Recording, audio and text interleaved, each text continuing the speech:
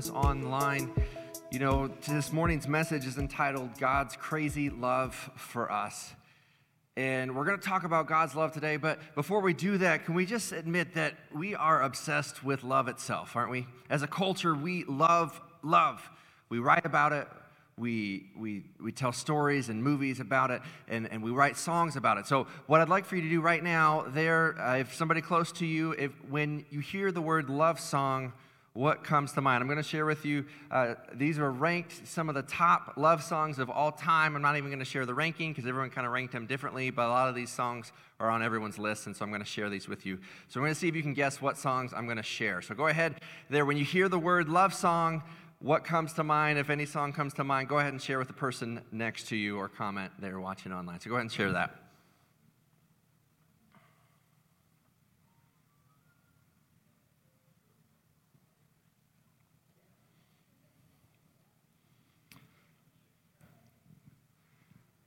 So these are some of the songs here that were ranked or seen as some of the top love songs of all time. And in no particular order, let me share some of these here with you.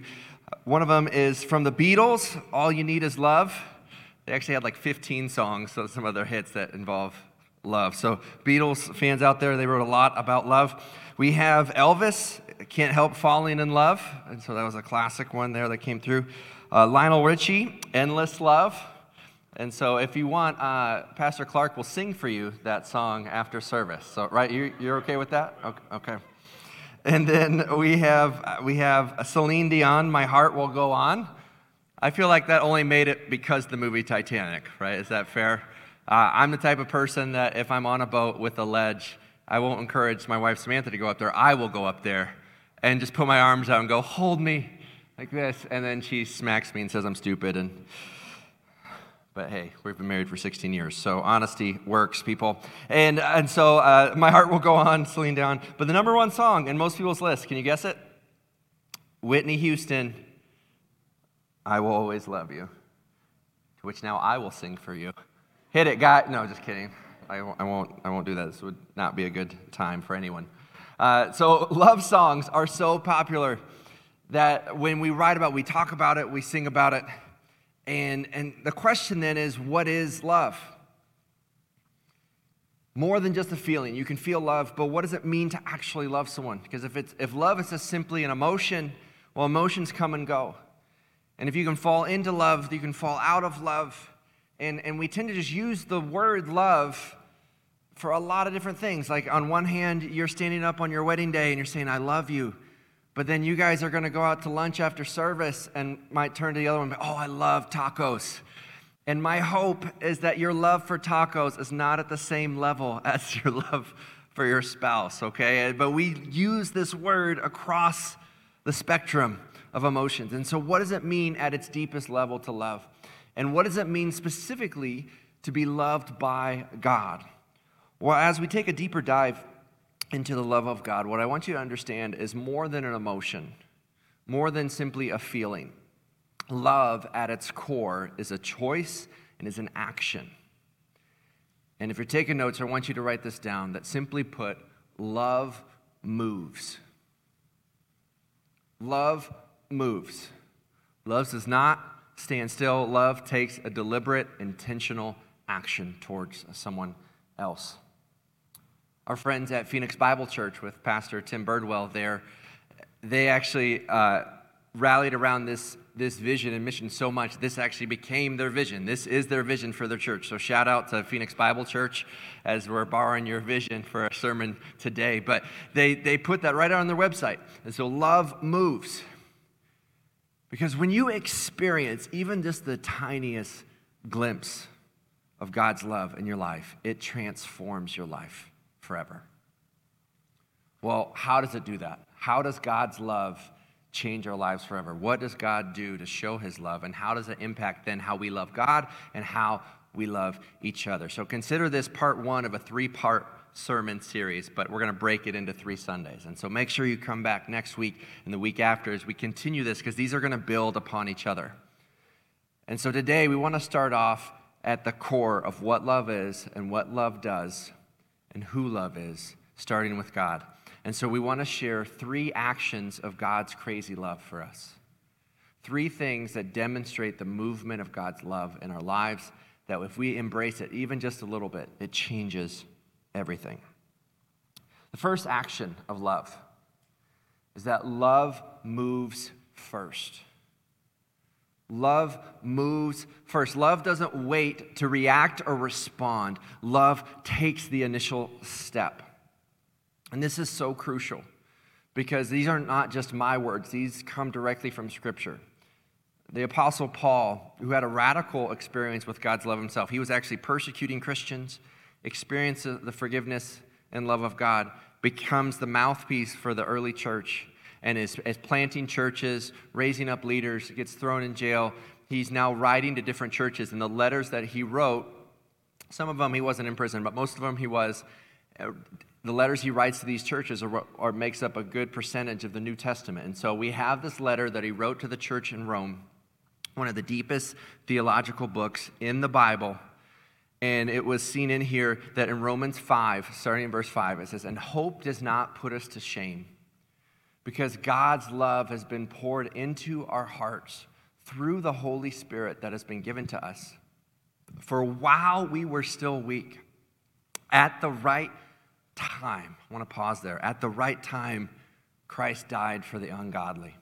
That word time, in some places in Scripture, is seen as chronos, which means chronology, calendar, timing. Now we think of it as a clock, or, where you're not on time for a situation, okay? Or if you had a family, I've talked to some family members who and friends who set their clocks 10 minutes in advance to do that, or they set their alarm 10 minutes in advance so then they can snooze, right? To get in on time, to be somewhere on time. Or if someone says to be early is to be on time. No, to be early is to be early. But hey, that's another discussion for another time. But you understand this idea of time is chronology, chronos. That's not the word used here. This word for time is kairos. And this has a deeper, richer meaning because what this means is the divine appointment of God. So this could be a moment, right? If you've ever experienced a time when it was just the right moment, right? Maybe a near miss, or you bump into the person that ends up being your spouse, or a new friendship, or a new connection that leads to a job. You're like, wow, that was the perfect time. That's a season of events. It could be a season or a moment in time. It could also be a season.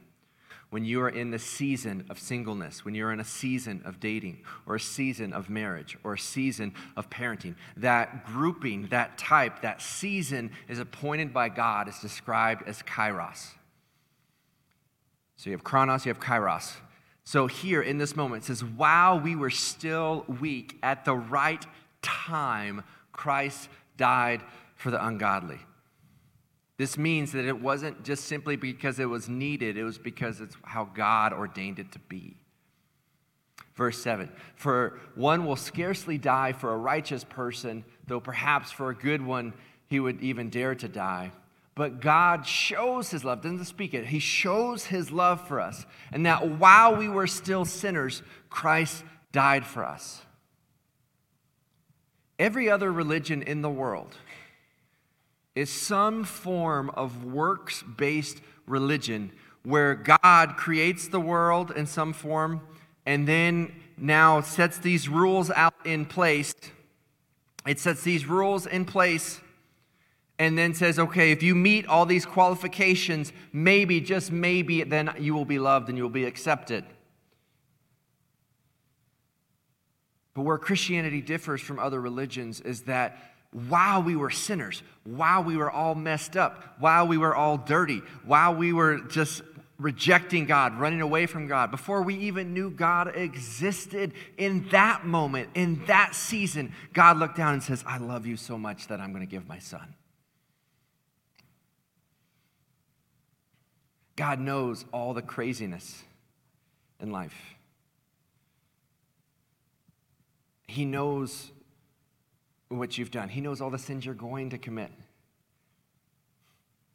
You know, if you're going on your first date, you usually want to put your best foot forward, right? You want to, dress up, look nice.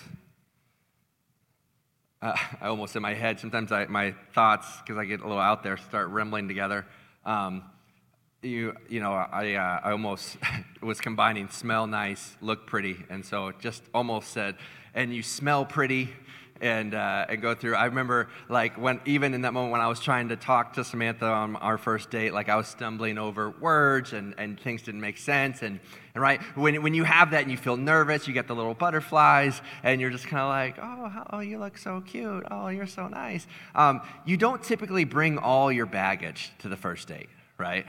Can you imagine showing up, okay, you're grabbing dinner at Flower Child because you want to pretend to be healthy when really you're craving In-N-Out. But it's first date, right? You're going to be healthy. You don't bring your luggage with you. Usually that's date 3 or 4, right? Or later, oh, by the way, here's everything I've ever done and struggled with, right? God knows all your baggage. And he knows all of your future baggage. He knows a baggage that you don't even know yet. And you know what he sees when he looks down at you? Is love. That's crazy. But that's God. He made the first move. We see this same writer, Paul, writes to the church in Ephesus, Ephesians chapter 2. Verse 4 and 5. But God, being rich in mercy. Mercy is to not receive something that you deserve, in form of a punishment. Being rich in mercy, because of the great love, not even just love, but because of the great love with which he loved us.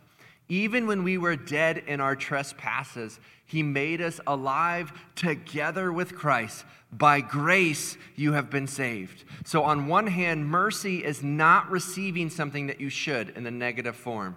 But grace is receiving something that you don't deserve. It's God's unmerited favor. And so there is nothing that you could do to deserve the gift God is giving you. And when you see this gift, when you see it, we understand that it wasn't because we dressed up.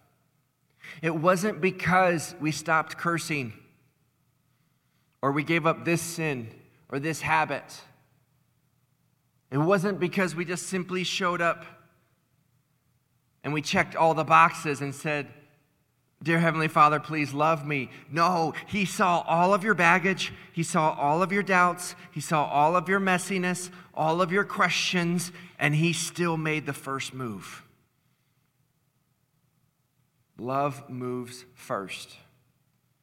But secondly, we see that love moves through sacrificial giving. In my years as a pastor, what I've seen to be true, and it's not original, the thought's not original to me, but it was told to me, and I've seen this play out now for the past 15, 16 years in ministry, and you see this, that you can give without loving, but you cannot love without giving. I'm not trying to be like Master Yoda or anything, and switch it up, but it really does make a huge difference. You can give without loving, but you cannot love without giving. How do I know that to be true? Well, if you've ever had a job that you don't love, or been told to do something that you didn't want to do, or you showed up in a public setting and you put on a little mask, right? And you're like, "Oh, hey, how are you? I'm fine. How are you? Great." Like the person that you despise. And we shouldn't say we despise someone because I'm a pastor and this is a church, but let's be real, right? You show up in a group setting and there's someone you just can't stand. And on the outside, you're like, "Hey, so great to see you." But on the inside, you're like, "All right, let's go," right? And you got that mental fight stance going on, right? And you're like, if something comes up, I'm going to load up and be ready with everything you've done wrong in the last 3 months. So I'm ready to fight. I will greet you and be sweet, but over here, I'm ready to go. Anyone ever do that? Right? I'm scared for my little 6-year-old daughter because I think we've already hit the sassiness of a teenager. She already gives me the teenage girl look. You know what I'm talking about? It's like, Just like, I'm like, oh my goodness, like I lead an organization and now I feel insecure because my little 6-year-old just put doubt into my heart. Like, wait, maybe I'm not good enough. Maybe please, like, right? Like we go through and like, we experience these insecurities, we experience these things, but we always try to put up, well, I'll just be diligent. I'll just do this. I'll give. Yep, here you go. Right? You can give without loving. But you cannot love without giving. To love someone, to move, to make an action, at its core is sacrificial.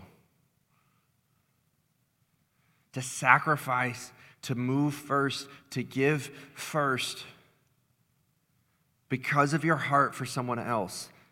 This idea of forgiving first. The idea of being vulnerable first. The idea of serving first. This is what it means to love. And we see this in Scripture. John, the Gospel of John, John 3:16, the most famous verse in the Bible, but also we're going to read verse 17. That's just as powerful. It says, "For God so loved the world." I am so grateful for the word "so" in that sentence. God didn't just kind of love the world.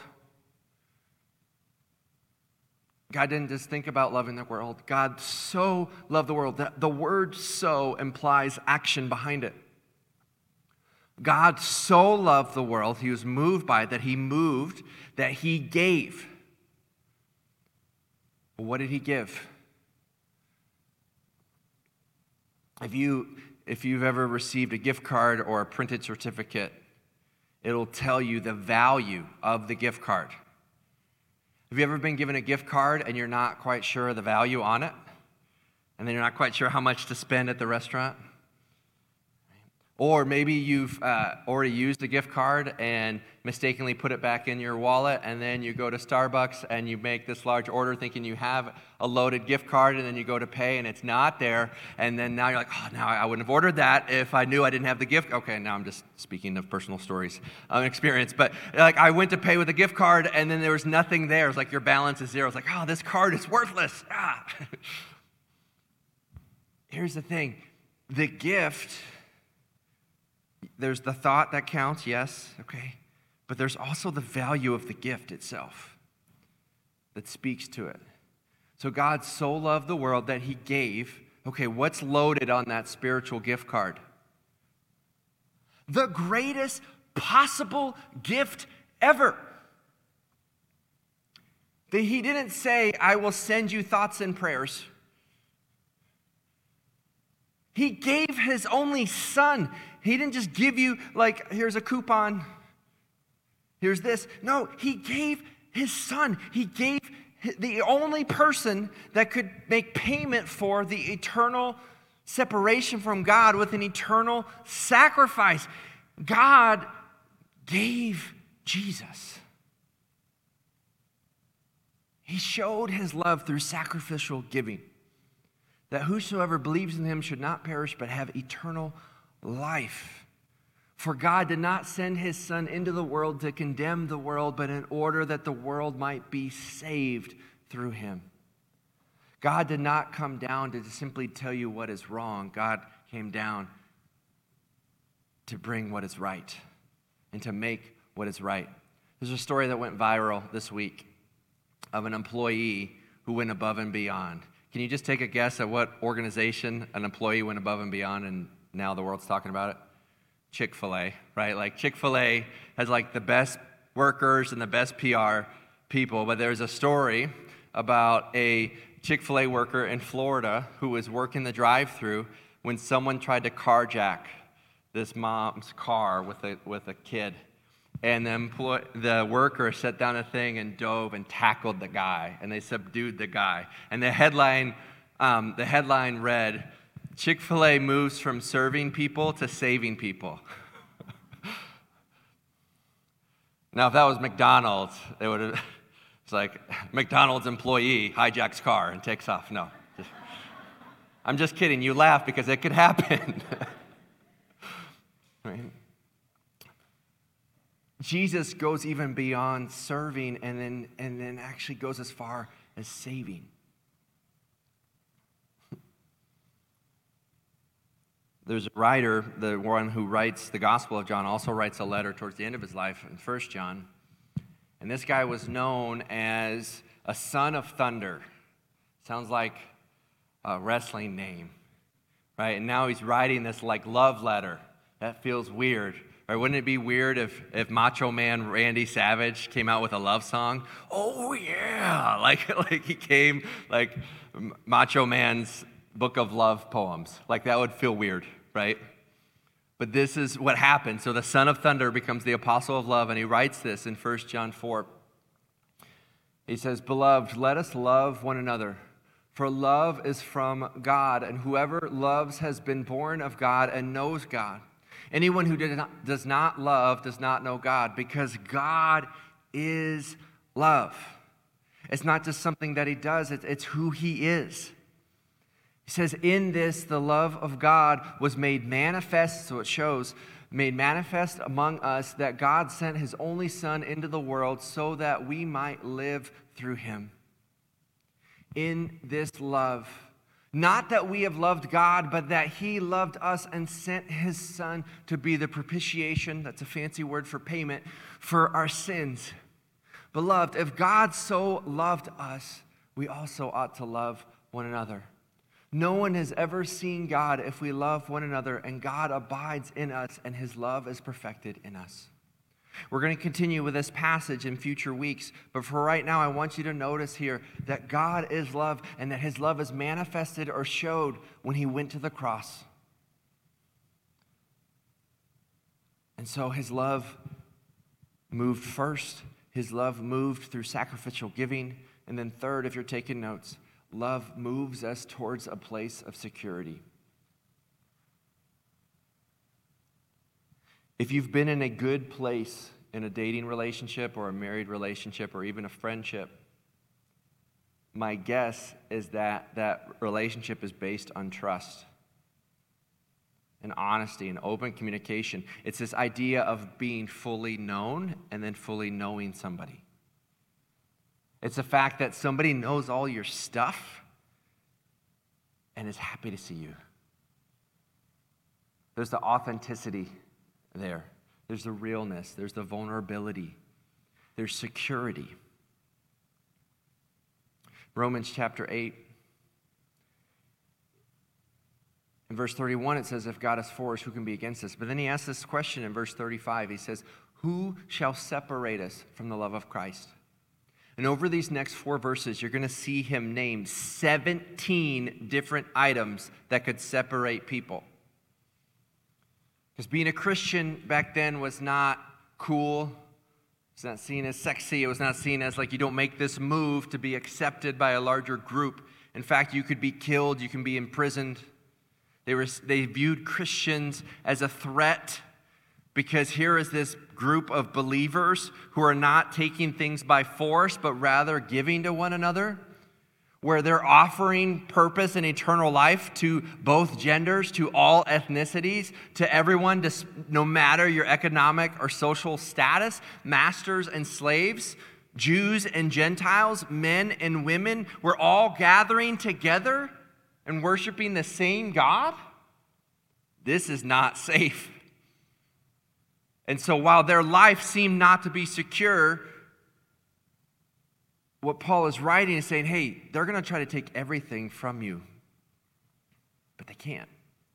He says, what shall separate us from the love of Christ? Shall tribulation, or distress, or persecution, or famine, or nakedness, or danger, or sword? Someone probably experienced all these things. Right? You're not writing them unless you heard some story of it happening.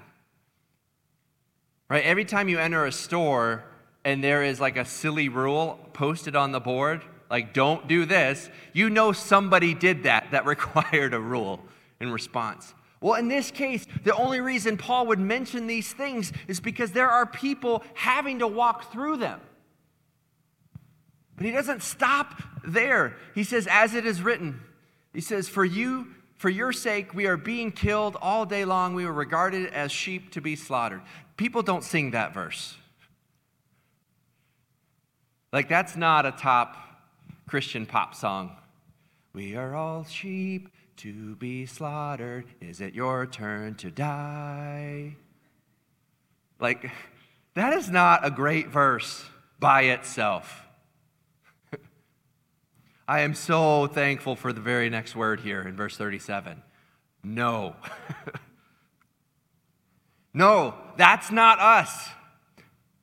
He says, no, in all things we are more than conquerors. We're not just conquerors. We are more than conquerors through him who loved us. Pausing there for a moment, that word conqueror comes from a couple different root words. That one of those root words is the same word that Jesus uses in John 16:33 when he says, fear not, take heart, for I have overcome the world. That same writer, John, in 1 John 5:5 talks about he who overcomes, or who is it that overcomes the world, but the one who believes in Jesus. And so what he's saying here is you're not just a conqueror. That would be pretty cool, though, right? You go from slave to conqueror, I would take that. But he's saying, no, you are more than a conqueror. Why? Because of the love of Jesus. It says in verse 38, for I am sure that neither death nor life. Okay, death, I understand how that could separate. How does life separate? Well, have you had any relationships separate because your lives just went in different paths? Have you ever felt like life is just beating you up? If you feel like going into Monday right now, going into the fourth quarter, you feel like life is up right now? You feel like you're just being rushed and attacked on all sides? He's saying, no, not only can death attack, but life can attack too, and neither of which can separate you from God's love. It says, nor angels, nor rulers, nor things present, nor things to come, nor powers, nor height, nor depth, nor anything else in all creation. So it's like, in case I missed anything in the previous 16 statements, anything else, by the way, nothing will be able to separate us from the love of God in Christ Jesus our Lord. What this means is that in Christ's love, we find our identity and we find our victory. So much of life is spent trying to find a place to belong and trying to win in some area of life, both of which are secured in the love of Christ.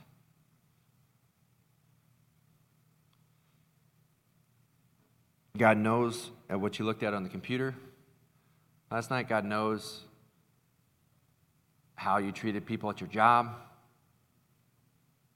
how you spoke to or neglected a family member or a friendship. God knows the attitude and the mindset behind. God knows the rejection of himself from you. God knows all these things, and you know what he does? He says, I love you. I love you. You want to know how crazy it is? God's love? That when Jesus died on the cross, he took on the very wrath of God. He had to, because without it, there'd be no justice. And see, it's the justice of God that actually bases our forgiveness, because you can't judge, like a criminal can't just go around to other criminals and say, you're free, you're free. They have no authority to do so. So in order for God to be good and to be just, there had to be payment for the sin that was made. But that payment came through Jesus. That means the very wrath of God was poured on his son. Here's what blows my mind. That even the wrath of God cannot separate you from his love. Because when he looks down, he doesn't look down simply on your sin. He looks down on the sacrifice of his son. And that not only covers our sin, that conquers death. That's why we can be more than a conqueror. And that if God's own wrath can't separate you from your love, do you really think that your mistake or your issue or your struggle is going to make God not love you anymore? We live in a world that says you're not enough, you need to feel bad, you need to feel guilty. Pursue all these pleasures, but as soon as you fall, we're going to turn on you. You're going to get canceled, you're going to be isolated, you're going to be separated. You're not good enough, you'll never be good enough. And God breaks through all of that and says, I want you.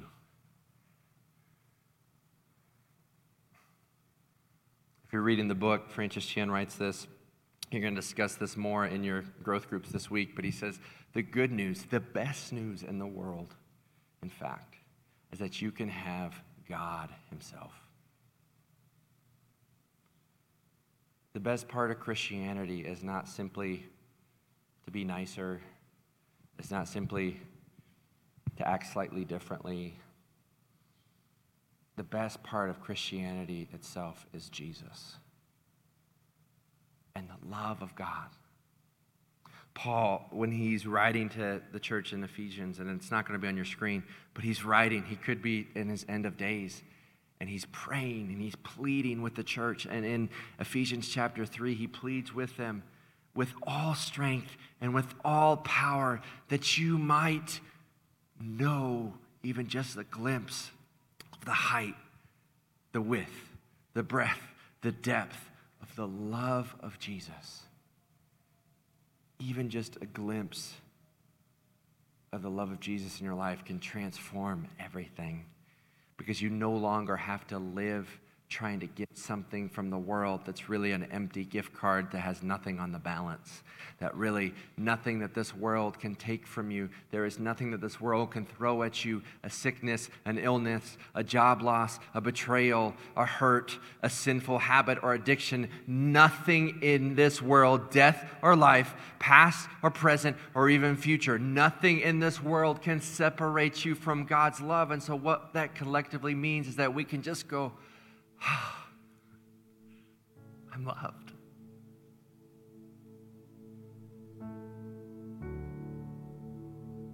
Because that security, that freedom comes from knowing God and knowing that God loves you, that then you can approach other relationships making the first move, sacrificially giving, and having that security of knowing that true love comes from Him. Will you receive it today? Dear God, we just come before you. In a culture that writes about love, sings about love, talks about it, may we just understand that true love comes from you. And it's crazy. It's crazy that you would come from heaven to earth while we were still sinners, while we were messed up and far from you, and you would die on a cross for our sins and rise again and conquer death so that then we can become more than conquerors through your love, so that we can go into this week. And while there's uncertainty in health and in our job and in our futures, what we know to be true, what we know to be certain is that you love us, and that changes everything. Thank you for loving us. Thank you for giving us security and identity and victory. Thank you for moving first and showing your love through sacrificial giving. May we follow your model and what you've done, and approach our relationships in the same way, that we can love others the way that you have loved us. Because even when we fall short, your love is greater still. Thank you, God. Thank you. May we take this gratitude into our weeks and the security of your love into our hearts and live differently because of it. We thank you, God. In your Son's name we pray. Amen. Will you stand and sing with me?